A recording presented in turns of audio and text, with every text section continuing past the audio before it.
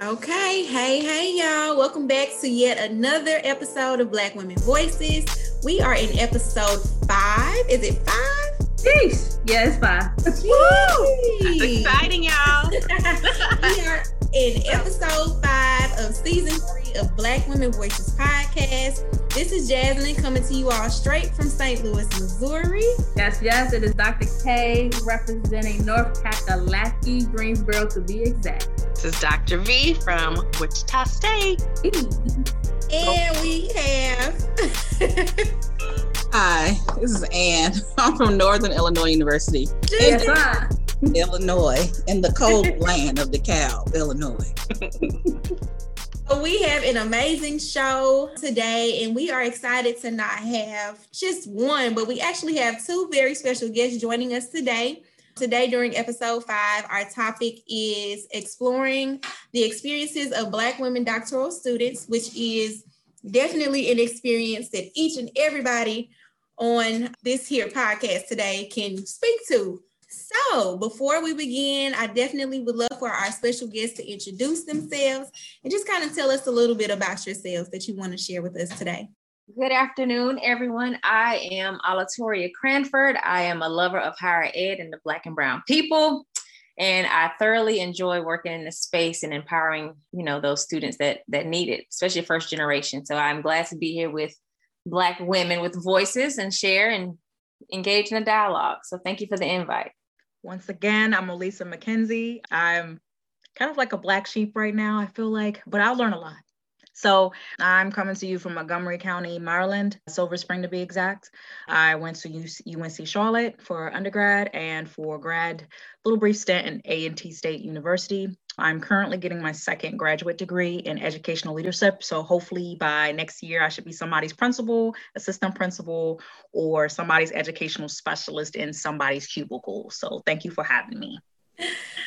Awesome.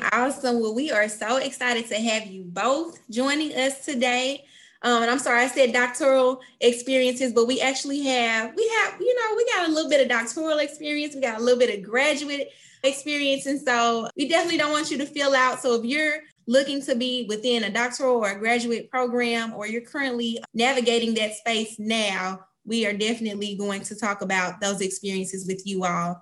So I guess our first question today would be, what encouraged you to apply for your graduate or doctoral program? Was it always kind of a goal for you, or did it kind of form along the way? Well, as for me, I always knew I wanted a doctoral degree, but to what pedigree, I wasn't sure. And my grandmother always say, well, you're going to be Dr. somebody. Mm-hmm. So, that's always been the motivation. And being the first, out of my family to go to college, out of high school, and leading the way for all the grands, being the oldest grand, she always spoke highly of me. So I had to set the bar regardless. So me choosing to do the doctoral program, I actually applied twice to a couple programs and got denied. And then some people that I started meeting on my higher ed journey, these conferences, started telling me about the program at Jackson State. And they encouraged me to go and visit. I visited. I like the feel. I like the cohort model that they have. But the push to go ahead and get it done is the fact that I'm not a Mr. Cranford. So I'm at the table with a lot of men, and they like to kind of, ignore the woman in the room, but the woman actually has the answers that they need. I've had several of those experiences.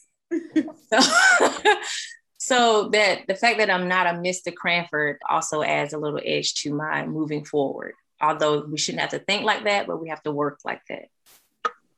So that's been my push. Mm-hmm.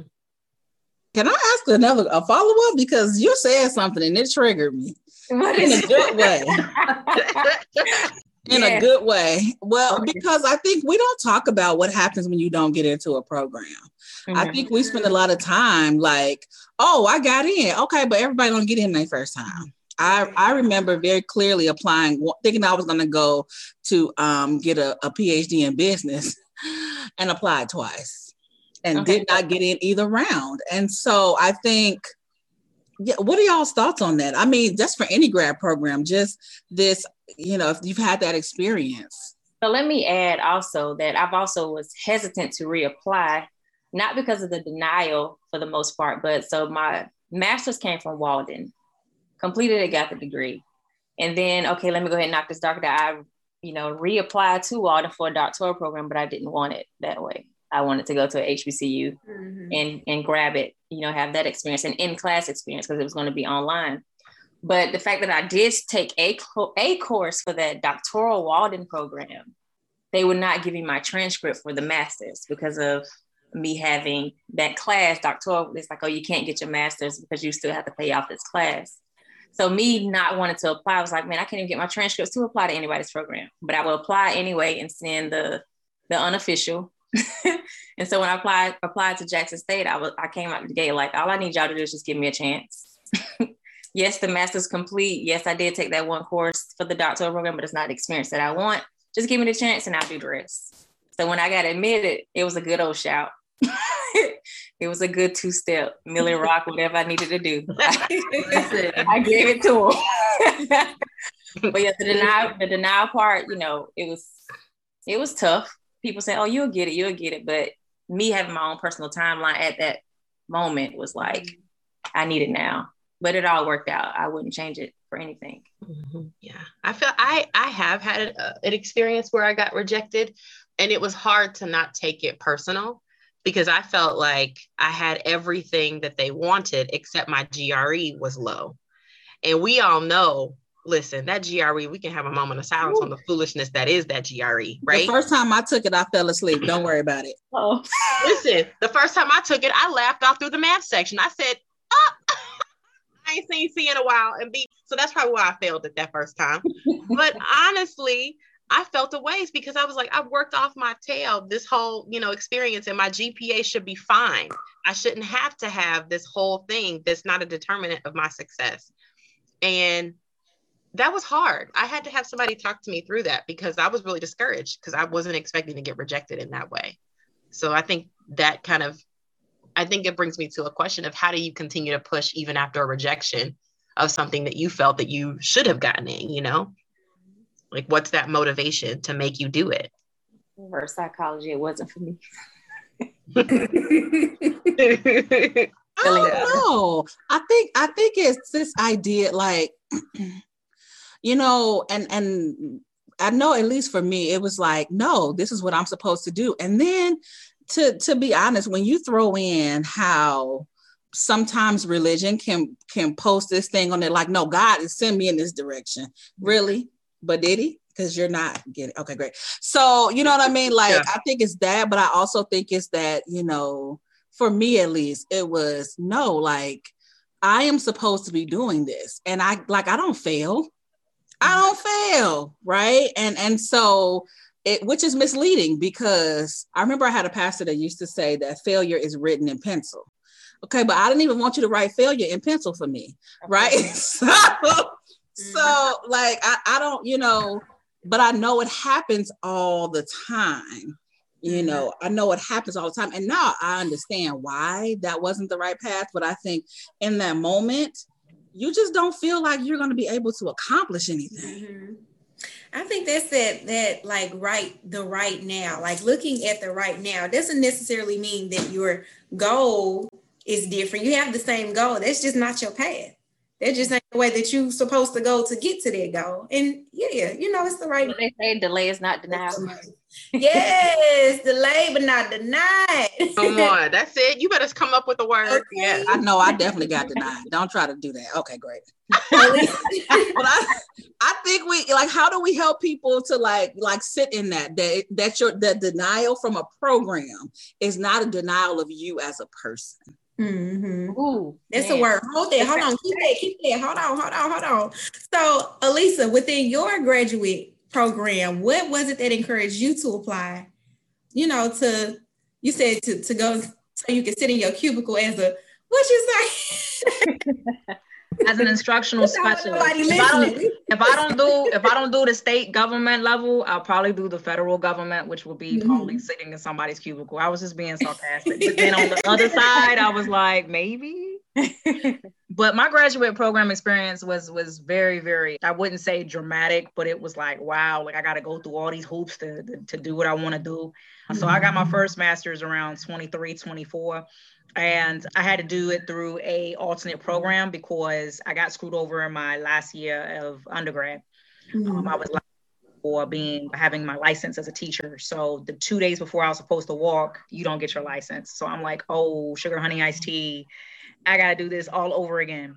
So when I did the graduate program the first time, the program was free, but then the school, A&C, lost funding and we couldn't complete the program. So when I moved back to Maryland, I went ahead and just like got the credits I needed. And then I got the master's that I wanted. But it just took a lot. It took about 5 years to do that because of money, because of time, and then because I was also trying to get used to the school that I was at as well. The second one that I'm doing now, it's through Hood College, and it's been great. It's a cohort. So I'm with like 5 other people that want to do the same thing, which is educational leadership. But the thing is, now, especially with COVID, I don't know what education is going to look like next year, because next year is my last year formally in the classroom before I have to be in front of somebody and be like, you need to sit your down before I tell somebody. But, it'll just be different, and I don't know right now, like I'm kind of on the fence. I don't know if I want to be somebody's principal because I know how crazy I am, or I don't know if I want to be somebody's educational specialist, like in the federal, like the DOE, because I feel like I want to do something higher up than more so in the school. But you know what? It always takes when you go to the bottom to lift people up, that makes the most difference. So I'm kind of torn because it's like, I don't know what 2022 is going to hold. We already in March. So it's just like, I don't know what I want to, if I want to tell somebody what to do, or I want to tell kids, what to do. Not that I want to take charge. That's not my goal, but I just want to make sure I make a difference somehow, because education has been crazy these past 4.5 years. And I'm just kind of like on the fence, like, where do I fit? Because I know I'm not going to be principal of my school, because everybody, it's kind of biased when they start picking and choosing, candidates for that. But it's just the process going through it is very challenging. Yeah. There was one thing you mentioned, of course, it's been very crazy within education, working within education, but how has all of this COVID, how has that impacted, I guess, you all's journeys as far as, being within your graduate and doctoral programs? Were you once in the classroom and then had to transition, or how did that work for you all? Yeah, so our transition, we did fly down or go down once a month for class for Thursday through Saturday. And now we're having to sit in front of a computer Thursday through Saturday from 8 to 5 or 9 to 6. Oh my goodness. Yes. The professors don't like it either. They're not a fan. They're not. So, I mean, that's the main thing that we do miss. And it takes away from our cohort building and bonding, because we were actually pretty dope and close. So, we do miss that.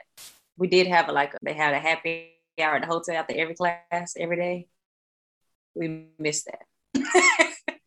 Y'all can still do virtual happy hours. Right. I was like, don't let that stop your show now. We have. We have. But yeah, the switch to virtual has, it's been okay, but it's been great financially because it removes some of the expenses that we had to pay, going. But we do miss being interactive in person. So yeah. Yeah. I have a lot of questions and thoughts. Y'all know me. But Alyssa, I wanted to ask, what made you decide to get a second master's versus going for a doc degree? When I first started, the school I'm at right now, which is like year 6 for me in this school, I saw a need for change, and I wanted to. Everybody since I was started out with my first master's said, you need to be a principal somewhere because you're sweet, but you're street, and we need that in schools. And I was like, okay, I know what I'm going to do. I'm going to do that. But I didn't want to do the doctorate because it was a financial burden for me. All my life, especially when it came to undergrad and the first graduate program, I had to fund that. And I never really got a lot of backing for it. So for me, I didn't want to go that other route because I knew I was going to break the bank. And then, I have family on 2 poles of the East Coast. I have New Yorkers, and then I have good old Southern people. And so for me, it's like, I don't have that medium of a push. I got to do it all on my own. Love my mama, love my daddy, but I got to do it on my own. And I kind of felt like I didn't have that monetary nor motivation to do the doctoral program. So I wanted to go ahead and get the educational leadership out of the way. Plus, Montgomery County, every 2 years, they bring out a cohort program for educational leadership or any type of master's concentration. And I just went ahead and took it because it would be 2024 before the next cohort. And they have to do it like a lottery pick. They got to pick so many people to get into that cohort to keep it open. And if they don't have enough, they close it and then they wait to the next year. Wow. So I went ahead and jumped on the opportunity. I'm only paying $75, $100 each class or every 2 classes because Montgomery County pays for it. And that way, if I want to go higher, which I'm still trying to debate now, I can still, think about those things as I'm going through. And it's been a blessing because everything has been so budget friendly. We've been doing virtual classes. And then too, I know who I'm working with, and I know all my professors are teachers or principals within Montgomery County. It's just that I don't know about the doctoral part. I'm just trying to get through the second master's because every other day is something with principals and teachers and education has been treated, and you just have to back up for a second and be like, okay, this is what I got to go through.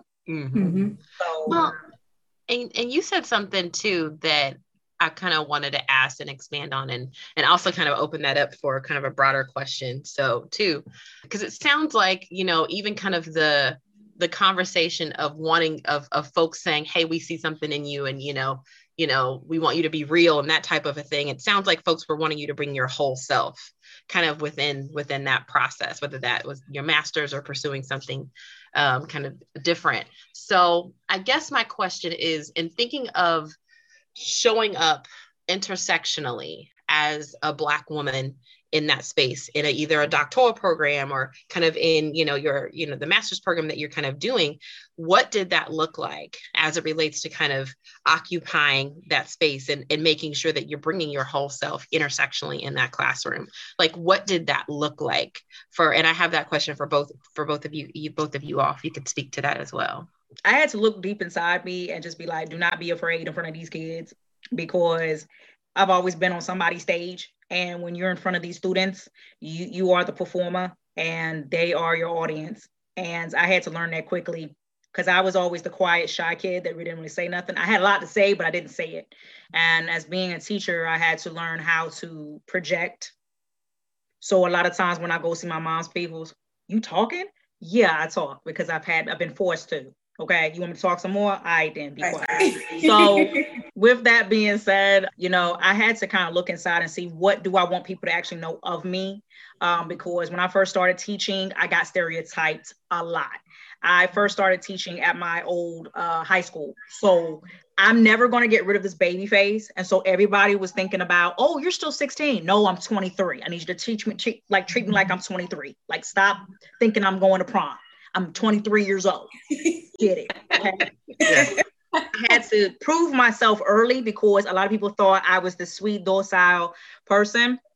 And I had to project myself accordingly as an adult and as a person that thinks critically. As far as, color-wise, I'm a multiracial, identify with about 5-6 different races, a melting pot. And because now I teach at a predominantly Hispanic Latino, school, I had to learn how to branch out. First, I had to learn about my culture because our culture, the Black African-American culture, is so diverse. But then I also had to learn about the culture around me that I was teaching, because when I first started teaching, I was teaching this. Now I'm teaching this, different shades, everything. And I had to learn how to branch and master my craft, because at the end of the day, nobody's going to think about you being docile or quiet. They want you to speak up and they want you to talk about what are facts. Especially now, we're looking at facts now. We're not looking at what strategizing and framework we need. We're looking at facts and how to make things better. And that's one of the things that I wanted to bring to, the master's program that I was in. How do I make things better? Because we always think about pyramid schemes, and pyramid schemes we all know don't work. They work for maybe like a year and a half, and then they crumble because there's always something that comes in better to fix it. So that's one of the reason why I had to deal with that, is to look inside of myself, figure out what things can I bring to the table without looking forceful or without being, Miss Goody Two Shoes or Miss Know It All, but still know my craft and still be able to prove that I can do it, because I'm a female, I'm a woman of color, fit in some crowds, and in some crowds, who are you and what are you? That is the question I always get. And with all that combined, what is your degree? What can you bring to the table? And besides your looks or besides what you did in the past, what can you offer us now? And that's what I had to do, because all my life, all my teaching career, it was, oh, well, she did this back in 19. No, it's 2000, honey. I need you to get up with the program. So that's what I had to do. And from that point, I just had to be myself. I just had to peel back layers. You know what I'm saying? Peel back the layers and figure out who I am as a person and what I wanted to be in the end. So as for me, I started higher ed at the age of 25 in the Office of Institutional Advancement. So I'm out here having to get dollars. So that right out the gate pushed me to sitting at the table with men, because most of the fundraisers were men. Even the VP of Institutional Advancement was a man. And me starting in higher ed came from my character as an undergrad student. I knew nothing about higher ed, but they saw me as a student leader, student athlete. I guess my work ethic, they were attracted to it. Okay, we're going to bring her on. So I get a job. I get a call one day. It's like, hey, you want to work a 9 to 5 salary paid job? I'm saying, sure. What is it? And so from that point, my undergrad has taught me to always, stay ready. So they asked me to come to the office to, let's talk about the job. It ended up being an interview on the spot. From that moment, working in that office, my director, she refused to stand and address the crowd, thousands of people, as she was my director. She's like, I'm not doing that. I'm not doing that. So it pushed me out to the front. From that day on, I've never been afraid to step up and last minute anything. Apparently, I can figure it out. What y'all need, I'm going to go do it. So even the same thing in my doctoral program now.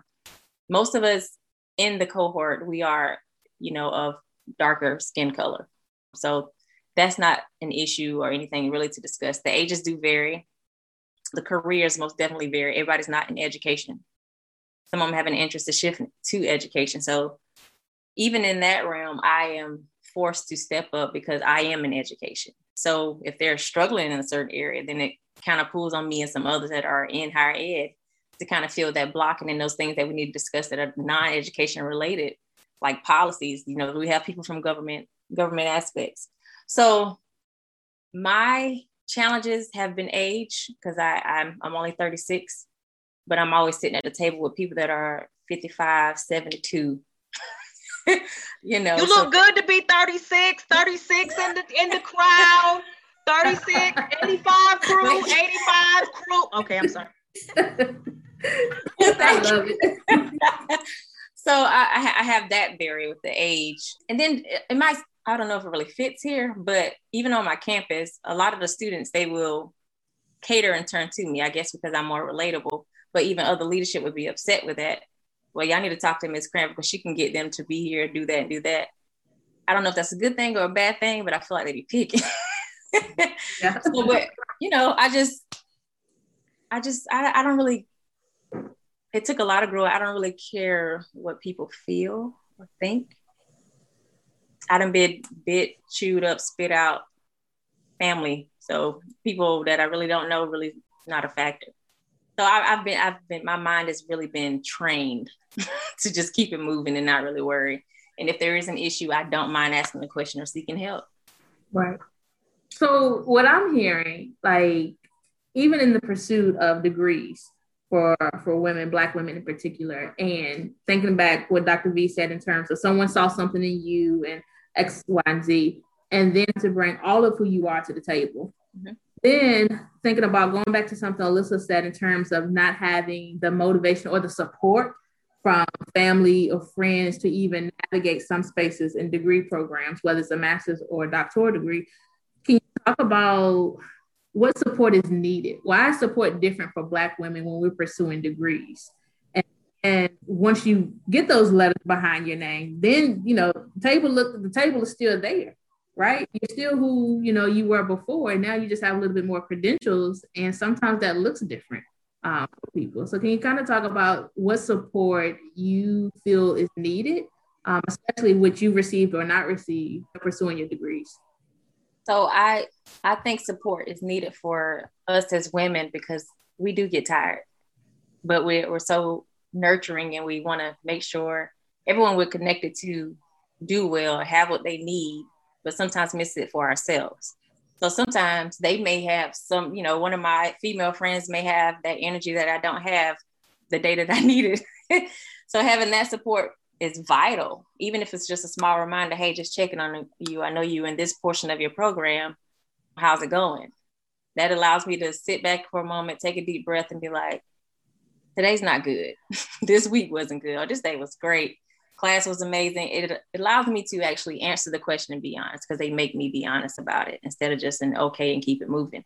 So I think support is needed because we can drain ourselves wearing our little superwoman capes.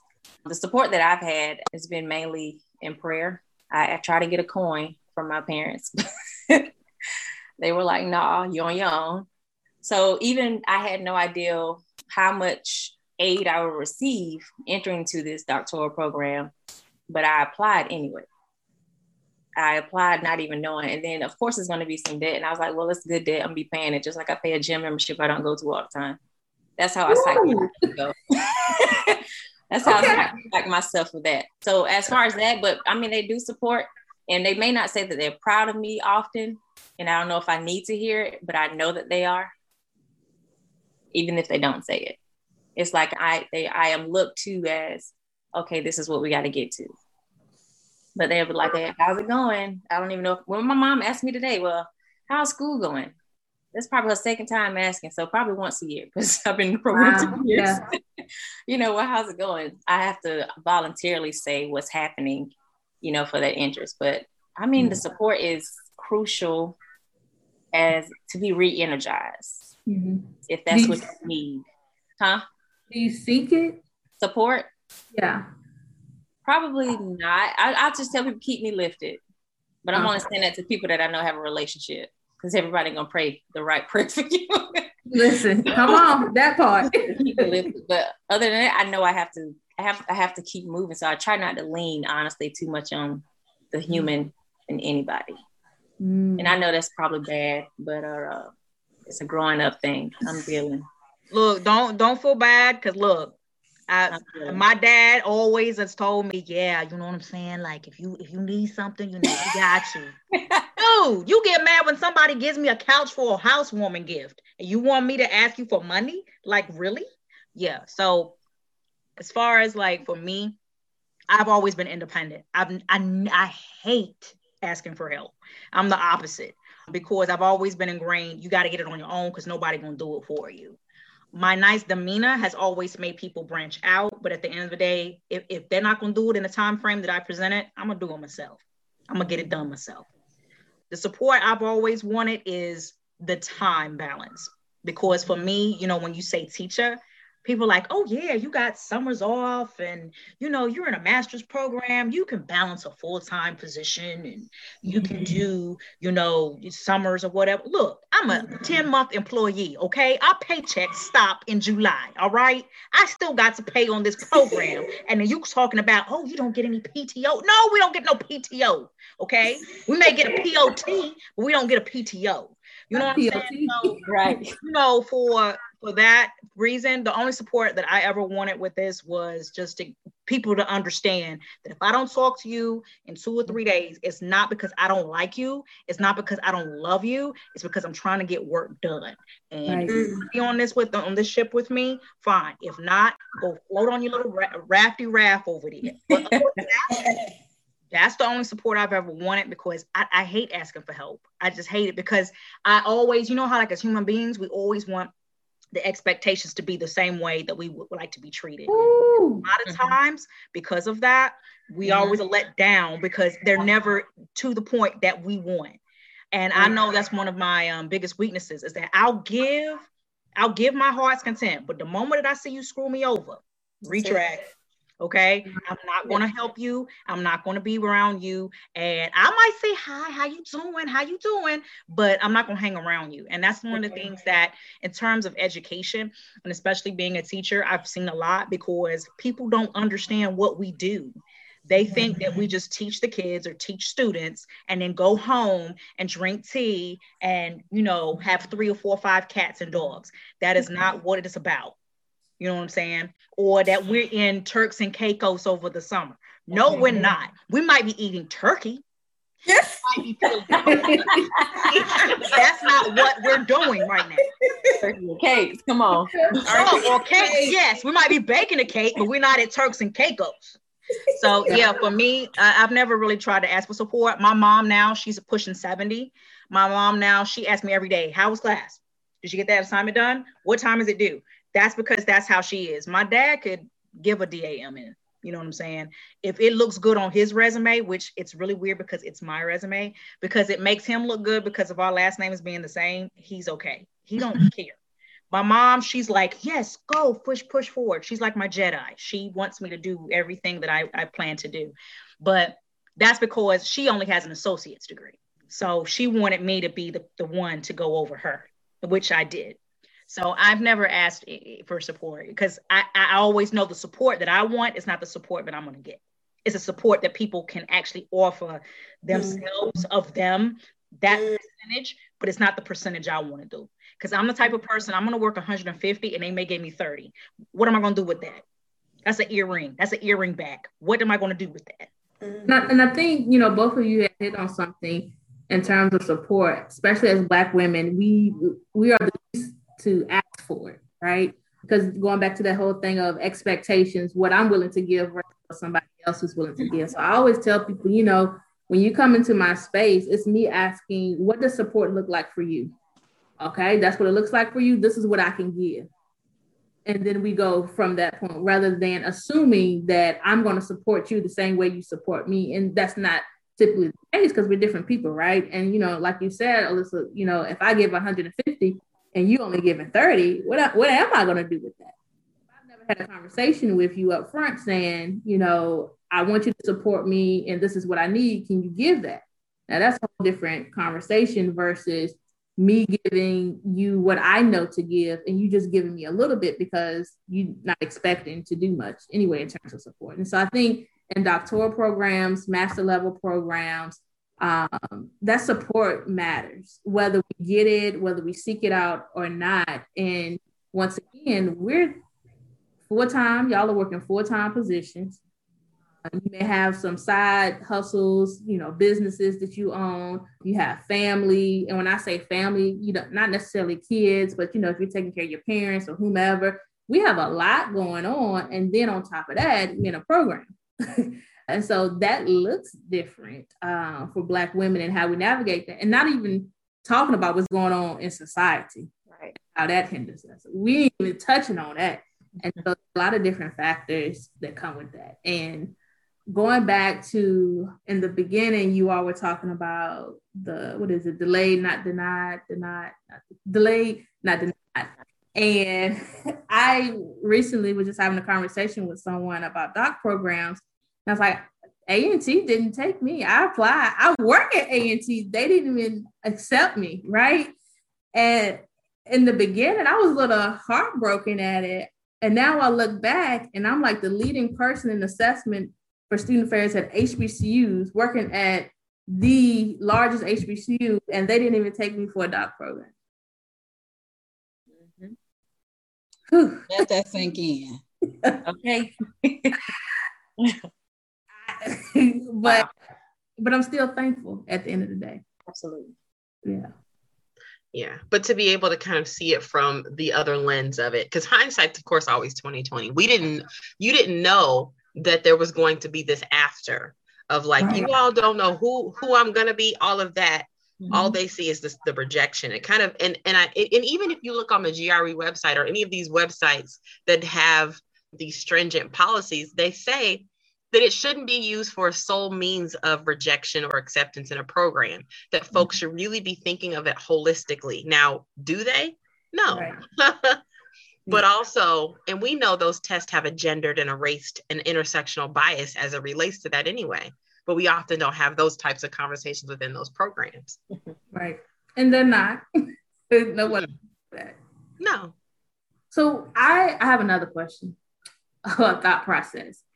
When you think about whether you have mentees or young people around you that are really looking up to you, what kind of conversations do you have with them in regards to pursuing higher education, especially when we're looking at right now with COVID and Leslie talking about, we don't know what education, let alone higher education, is going to look like next year, next couple of months, because of what's going on. So I've heard more and more students talking about, I don't need a 4-year degree because it's going to be virtual anyway, and I don't want to be in a virtual space, those types of things. But when you're talking with younger folks and the fact that you two are pursuing graduate degrees, what does that conversation look like? Has it changed since COVID or just in general?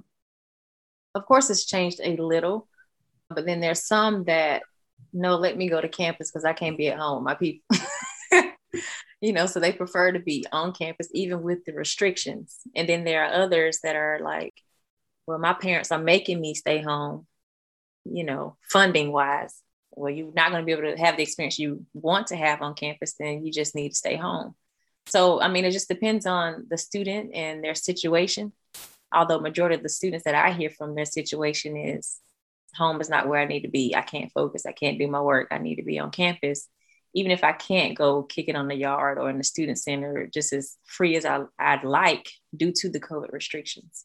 So, it does look different. Even for me as the professional there, creating the engagement looks different.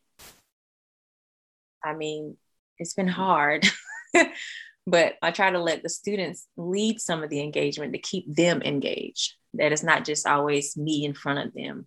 Try to mix it up and let some of the student leaders lead the engagement, because the students want to hear from the students in many of the situations. So that has helped. That's been very helpful to let them lead. But for my institution, they did send a little email. We're probably back to regular operations in the fall. So y'all just keep us lifted. I got that email too. Us too. Yeah. I don't know what the fall will bring, because my county is still trying to figure out, right. We bring half back and have home, or do we bring everybody back? Honestly, it's the same thing with Alatoria. It's been, I let the students lead. I teach quantitative lit and I teach intro to statistics. Kids don't know what the heck statistics is. All the stats they see is March Madness basketball brackets. That's all they know. Talk about it. If that's all they know, that's what I put in my math problem. Right. Hey, you make it happen. Right here, there you go. It's called a mapping diagram. There you go. Okay, map out who's going to win this. Now, who the heck are these teams? I have no idea, but I let them do it and I let them run it. And quantitative lit, I was blessed and fortunate to do that because there's no set curriculum. And because a lot of these kids don't know what a checkbook is. A lot of these kids don't know how to deal with credit. A lot of these kids don't know what a deduction or tax are. That's what I teach. Because at the end of the day, these kids are working adults now. Some of them are breadwinners. Some of them are dealing with COVID very harder than others. So I'm having to be that midway person between reality and fantasy. What do you want to know to survive? Because that's all that's on their mind right now, is to survive. And that's what I teach every single day. We'll probably be back into the building because I go back in April to seniors who graduate in 8 weeks after they come back. So think about that. So I'm going to be teaching an empty classroom by May 1st. Think about that. But I have to come back April 6th. So it's a lot, because it's like, are we doing this for clout, or are we doing this for the safety of everybody? Because at the end of the day, these students use us as a vessel, and if the vessel that they use is not perfect, they have to see that, but we can't front like it is perfect. And that's one of the issues that we've had on my side, is telling them what's real versus something that they just fantasize about. Because a lot of them, I teach students that, look, this is trippy. I teach students sometimes that are working as I'm teaching, like they're at the counter selling food and they're looking at their phone listening to me. Mm-hmm. So this morning I had a girl was like, excuse me, can I take your order? I need 3 tres empanadas. Hold on, Miss McKenzie, I got to get this order. And I'm like, wait a minute, you're talking about empanadas? I'm trying to teach you about employee benefits and deductions. What are you talking about? Right. At the end of the day, if they can't multitask when they get into this workforce after graduation, they're not going to be any good. And if they can multitask and still get their stuff done, I don't care. Because at the end of the day, that's the motivation they need right now. And it's hard. It's been hard. Last year was even worse. So I guess I have another question then with that. And even thinking about you know, like the point and the purpose behind, both of you know the point and the purpose behind, you know, what it is and the importance of you needing to have this type of knowledge to help the next and kind of move on. But how do you, I mean, we hear so much about kind of impostership syndrome. And, you know, and oftentimes when we look at the literature in terms of how that shows up, we're not really thinking about how that shows up within the world of being Black women in these programs. And so if you could talk a little bit about, you know, had you dealt with impostership syndrome, you know, how did you work through it if you did? And how do you, and what does that look like to move through that? Because you know you have a mission to help and to kind of work with these communities because they need you to function. Oh yeah, that's a good one. When you ask the question, we get silent, you know it's a good one. Oh, I know. I was like, it is a good one. We know that they need us. But at the same time, how can I say this? Not so much the hand out, but maybe just the hand up. And but it has to be with the individual that don't mind receiving it, if that makes sense. Because you have your group that just feel entitled. Then you have your group that know they have work that they need to do. So the generation now, they do feel entitled, but they are a group of individuals that they need a little more help.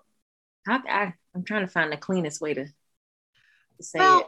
Well, and maybe I want to kind of go a little deeper. So kind of, even when I'm thinking about impostership, you know, the idea that kind of the assumption that, you know, we're getting into these spaces. We know these spaces weren't created for us to thrive, right? Particularly as I think about higher ed and academia. But with the kind of the concept of imposter syndrome, that you already getting into these spaces and feeling like you don't belong as you identify as a Black woman, as a whatever. And, you know, and research says that we get into these spaces and these grad programs, and that impostership operates as a silencing, where we're not speaking up in class, we're not raising our hands, we're not, because we already think we don't belong there, right? And so kind of even, and we know that's what literature says, but I'm wondering if you've had that experience in your programs, you know, and if you had, how did you work through that? Are you still kind of in that? Like what, you know, because for me, that operated where I didn't speak for the first 2 weeks of class. And I had a Black woman professor. And for me, I felt like I don't understand any of the words that are coming out of her mouth. I know I'm smart, but am I smart enough to be here? And it kind of had me always second guessing, you know. And everything you said, right? To say my program, I wouldn't, if you want to look at it that way, I would say to a certain extent, but it's only been with the female professor. That's been the only time I felt like, I mean, this is my thought and I know it makes sense, but I'm not going to touch it because she's snappy, you know? Yeah. And I haven't felt that way with any of my male professors in the program, believe it or not, because it seems to be a little more welcoming than as far as my female professor, an older Black woman, and even slightly younger Black woman. It always seems to be a defense of some sort. Like, I don't even know how to describe it. That's why I was like, I don't know. But that's powerful. That's another episode. That's right. We're gonna have to come back to that. Yeah, that was deep. Honey, I was like, woo, I want to unpack that so bad. We gotta come back. Right? That's taking everything in me not to unpack it. I don't know. Yeah, I don't know. But I have had that feeling with female professors. The two that I've had in this program, I had 3, but only with 2 of them. Yeah. Like, yeah. But those 2, their character was, say the H, yes. You know, they in charge, like it's them. Like, we should be basically on our knees. Ooh, that gateway. That gateway. Yeah, power. Power. Perceived Power. It's power. Yeah, It's pursuit of power. My mind. That's it. Look, I'm talking about my mind like it's church. Right, but in the idea that there can only like you're gonna have to bow down in order to even get to where I am, and you're in the idea that you're never gonna be able to get there. And like, that's what does that do? That's what their demeanor is. Yeah. And at the end of the day, we leave out of class, and we're all on the same page. Like, she tripped, or what's wrong with her? Like, we asking her the question, she's not giving us answers because they have this defense. So even if we are seeking greater knowledge or in exchange for something, it's like you're going all around to use whatever terms that don't even answer the question that we're asking. Like, still be left hanging. So these are the experiences, and then it's even worse in the virtual space. So that's why, women. No, you said some stuff so powerful. You just yeah, that's a whole other show. Yeah. My God, so thank you for giving us another topic. Come on. Y'all got it. Oh, I feel it in my bones. You for giving us yeah. So Alyssa, have you experienced that anyway? I have, but it's been with supervisors, not my professors. I've always tended to deal well with professors because I know that if I see something that I don't like, I'm going to say it. I'm going to say it nicely, but I'm going to say it. I've always had it with supervisors or with, I guess, team leaders that are assisting, new teachers. I've always had it with them because it may be something about me that they see in them that they don't want to unpack, but because I'm unpacking it, it's a problem. So I've always had it with them. But you know what? I get along with females. It's the male. Because it's like when I get a stereotypical view or some type of stereotype when I deal with a male assistant or instructional coach or some type of mentor. And I don't know why. It might just be because I do sometimes have a masculine energy, but it's not a physical masculine. It's more so of an intellectual masculine. Like, I'm a female, okay? I deal with female things. I don't deal with male things. But if we come to a medium, since you're going through the same thing I'm going through, I'm going to tell you about it. And for some odd reason, it's like why did you say that? Because you're judging me on that. You're judging me on your masculine energy. So the energy that you bring, don't get mad if I bring the same energy back to you. And that's what I've dealt with the imposter syndrome, is that I'm supposed to be quiet because I'm a female, because you're telling me something that I already know. And I'm going to agree to disagree, but because you're giving me that masculine energy, or you're giving me energy that might be negative or is negative, you don't expect me to talk back to you with the same energy. And that's what I've had that a lot, especially with males, because they're like, whoa, you're not supposed to say that because you're female. No, I am going to say that because I feel disrespected. It has nothing to do with my gender. Okay? So that's what I've had to deal with that. I had, when I worked in DC for the first time, that was what I dealt with a lot. I was told I don't have a niche, but you hired me for the position, male principal. I should not be emotional in front of the kids because the kids are going to take advantage because they're sponges. Well, am I supposed to be a drill sergeant or supposed to be a teacher? I mean, which one you want me to be? Male instructional coach. I'm going to get fired because I don't have the stamina to hold up against the kids. They're 7th graders. What are they going to do? You know what I'm saying? They're 13 years old. They're going through hormonal changes. So they want to bring the hormonal changes. Okay, then. They're kids. It's not like they're adults. So that's a different level. So other than that, it's always been with male instructional. So the people next down to the head supervisors, it's never been with females. Females I'm good with. It's just the males, it's like they try to bring that energy and they think I'm going to be quiet because I'm a female. And when I say something that matches it, they're like, oh, she can get down with both of them. Yeah, best of them. Yeah, I can. Ooh-wee, y'all. I think we got 2 more topics that we need to listen, we ain't coming to work. But it's real. It's very real. Like, it kind of reminds me, in our first season, we did an episode on imposter syndrome.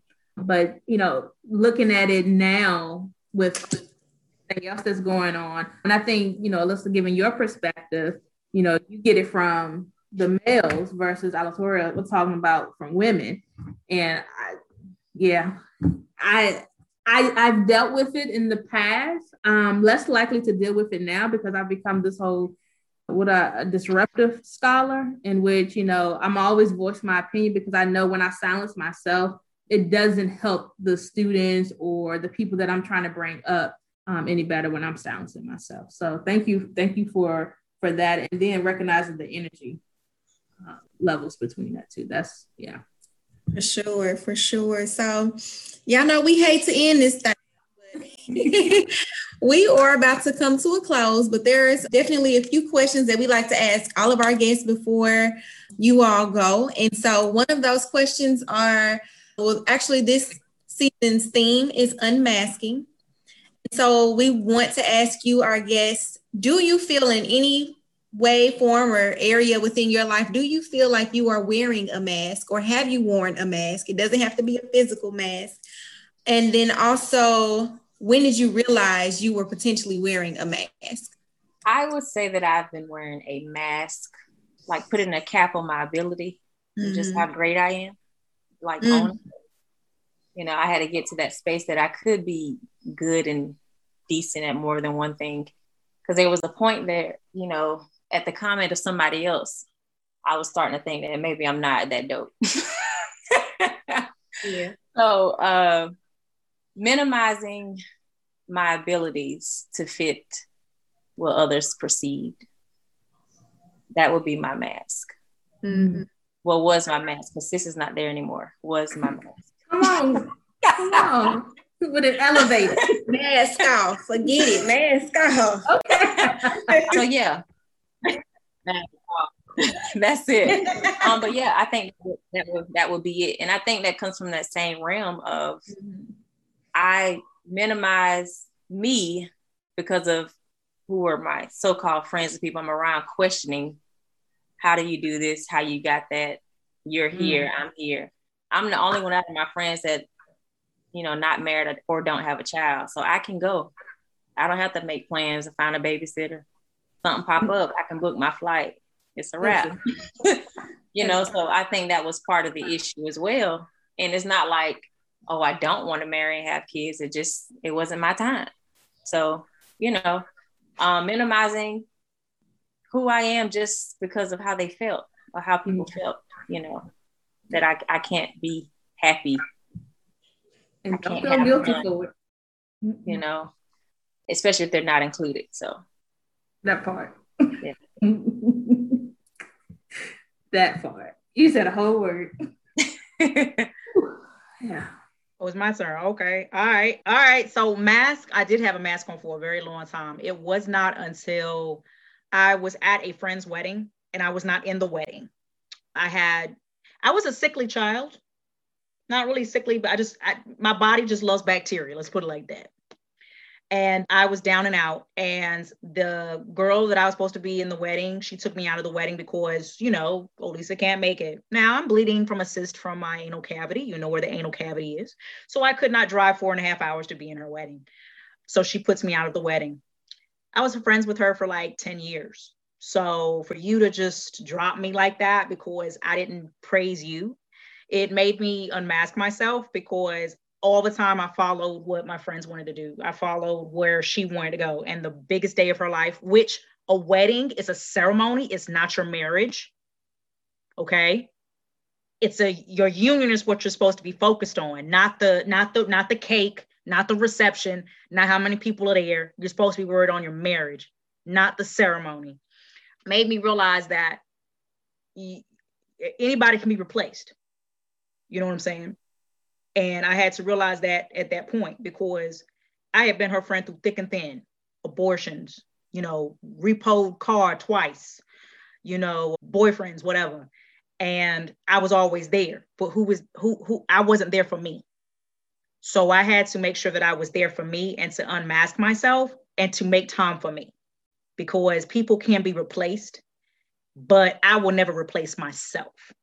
So I had to learn that from that point that when you're down and out, and when you have afflictions or the trials of Job, because believe me, when I was teaching in DC, I had 5 illnesses at the same time. I was on 10 different types of medication, and I had nobody to lean on. I had to lean on myself, and I had to speak up and say, this is too much.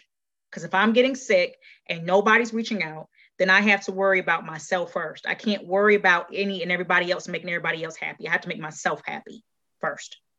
And if I'm not happy, I'm going to tell you about it. Now, you can go and cry in the closet if you want to, but I'm going to let you know that I can't do it. Because I've always been the superwoman for everybody. I've always had to take care of people, I've always had to deal with people, but I never took care of myself. And once I did that, and once I realized that in education, it's very stressful, and you got students that look at you every single day, and you are their superhero for 6.5 hours, including lunch, because they never give you no time to eat. I had to make myself available for me. And that's when I took my mask off. And last year, especially with COVID, I had a person that was trying to date me ghost me for 3 months and then come back and say, oh, I had to deal with COVID. Fool, we all dealing with COVID. What you talking about? You don't ghost nobody because of COVID. Weak excuse. We all quarantining over here. You know what I'm saying? That really sparked my interest because people use things as a crutch. Mm-hmm. And until we still got to stop looking at things as crutches and say we can do stuff instead of leaning on something because everybody's doing it, then we all will have a mask on. Mm-hmm. And that made me realize that I have to look at myself, as a pretty decent person. I'm 36. You know what I'm saying? I don't break a mirror. I don't have no kids. I want a fur baby, but I know that's going to be next year. Okay. Because a fur child is a child too. Yes, it is. It is. It is. Mm-hmm. It is. And I realized that I can go where I want to go. And I also know that I look good for my age. I know I can wear my heels and I can wear my sneakers. I can either wear a heel or a sneaker on one other side of the foot. Hello. But I have to make sure that in order for me to wear those heels and to wear those sneakers, that I have to be the best person. And I have to make sure that before I get on that stage, which is the classroom, I have to take care of myself.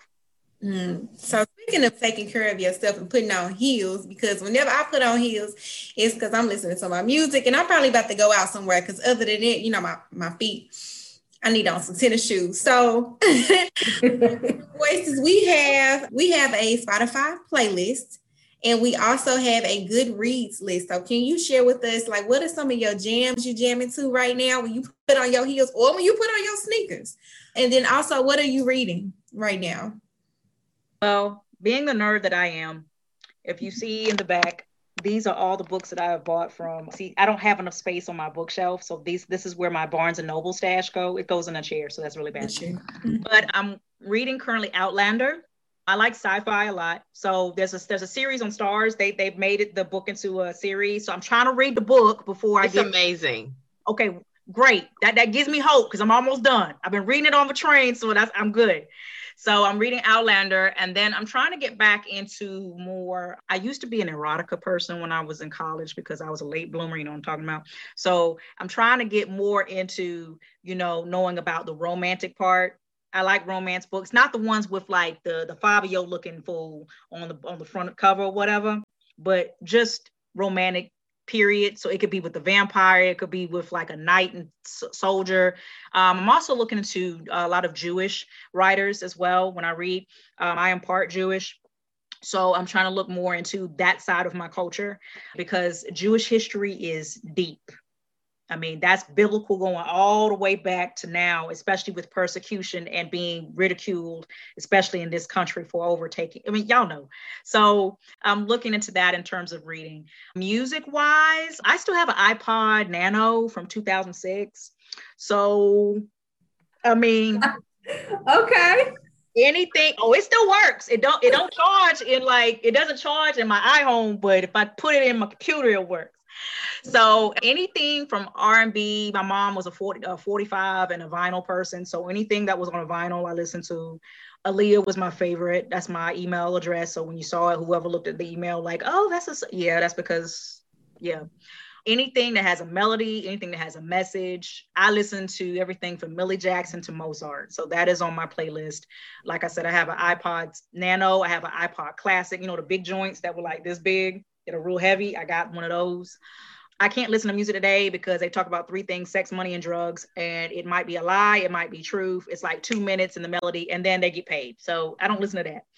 That's pretty much it. And then if I'm not reading like a grad school book, right.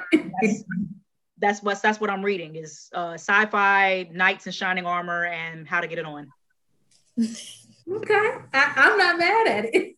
It's the diversity for me. Yeah, you just got to be diverse. You know what I'm saying? That's just how I am. I find something. I have Stephen King's I haven't read yet. I love Stephen King because he can go different polar opposites every single time.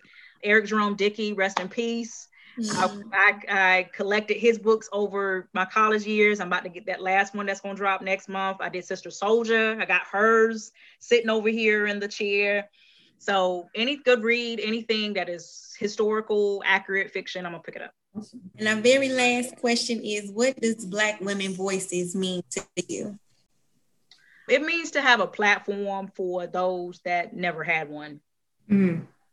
It's also a place that Black women can be themselves, and that also can share their struggles as well as their triumphs, because I feel like as a Black woman sometimes, or as Black women, don't get a chance to talk about our successes because we're always looking at somebody else's successes and then praising them.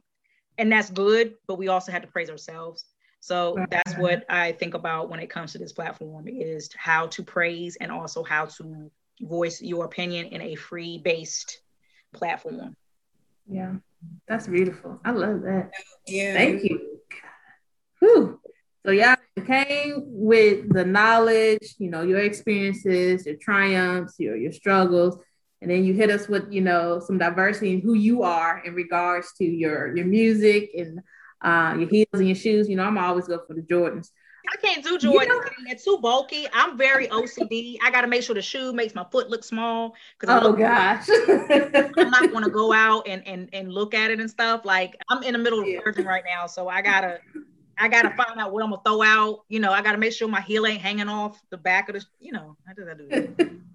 I love shoes. But just to speak a little bit before Jasmine, you wrap us up. This whole idea of celebrating our successes. I really thank you for that comment, because a lot of times we talk about our struggles, and when we talk about our successes, it's like we talk about it behind closed doors with certain people, but having this platform where you can share those, that means a lot to know that that's what it means to you. So thank you for sharing. Yes. Thank you, Alisa, for joining us today. I know our other special guest had to jump off a little bit early, but we're so grateful and we're so thankful. Dr. V, and did you all want to share or add anything before we conclude? Nope, I think all that's on my part. Everything that needs to be said is said. I just thank you for your transparency. I think that this was just a really great dialogue. And yeah, I'm just excited for folks to listen and really draw some things that were said today. So thank you. Thank you for having me. Like I said, when I saw the doctor, I was like, oh my God, I don't have a DR in front of my name. But I feel better now that, I'm saying everything, I could be transparent with you guys and share, some of my experiences, because I'm telling you, I've been through the trials of Job. You know what I'm saying? And I'm still trying to make it out of Revelations. Okay. So, girl, you better give us a reference. Come on. Come on. And I used to pronounce it as job. So that tells you I've been through the ringer. Okay. So, yeah. I've been through the trial of Job. You know what I'm saying? I know. Yeah. I've had to eat yogurt and spam for a whole week. I know. You know what I'm saying? Right. Listen. Appreciate you. We definitely appreciate your space. And you made it on the other side. I mean, I think that's also just really powerful. Other side in Georgia Avenue. Hello.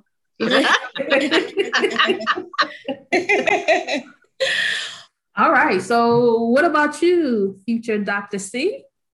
What are you listening to? What are you reading? Well, what I'm listening to right now, which is probably real heavy. One of my friends from home, she's one of my singing mates, or she's singing a group as well. She just released her song called 2010. And I promise you, it's been playing over and over and over on my commute to work, to and from. I listened to it while I was walking today, but it's basically her story and saying that God has kept her And 2010 was a year that he's been keeping her. So it's very relatable because we all have these trials. You know, she's been ill, had some difficulty with the children, and her brother's been killed and she still don't have answers. So it's like, very relatable, and just a reminder that, God keeps. Outside of the holy music, I've been rocking to Jasmine Sullivan lately. Oh gosh. I know. We're about to do a whole different show on that. It's a vibe, but it's interesting, So she's giving us like our R&B Cardi Megan, vibe, to be honest. So, and I'm more of an R&B person, so I guess, but I still rap to, Megan and Cardi too. Don't get it twisted. As long as your knees good, you're right. Look, try to stay together. And then I guess another random would be Snow Allegra. Yes. Yeah, so I like her. It's a very sensual vibe. Mm-hmm. So that's what I listen to mainly. I walk to those sensual vibes. Okay. I ain't gonna speak on that, but okay. So what about your books? My books right now are urban economics, business and finance and higher education, how colleges work, all of my books for my doctoral program. Gotcha. And probably my research and my dissertation that I'm working on is my greatest read right now. Continue making edits. Makes sense. That's life. But of course, I think it's the Bible. Yes, the Holy Word. Word. Motivation. Always. We need it, regardless of where we are in life. We need that. Absolutely. And lastly, tell us what this podcast means to you. So this podcast, it's refreshing, honestly. Although it is a podcast, I think the network is also a major point, a part of it, shall I say.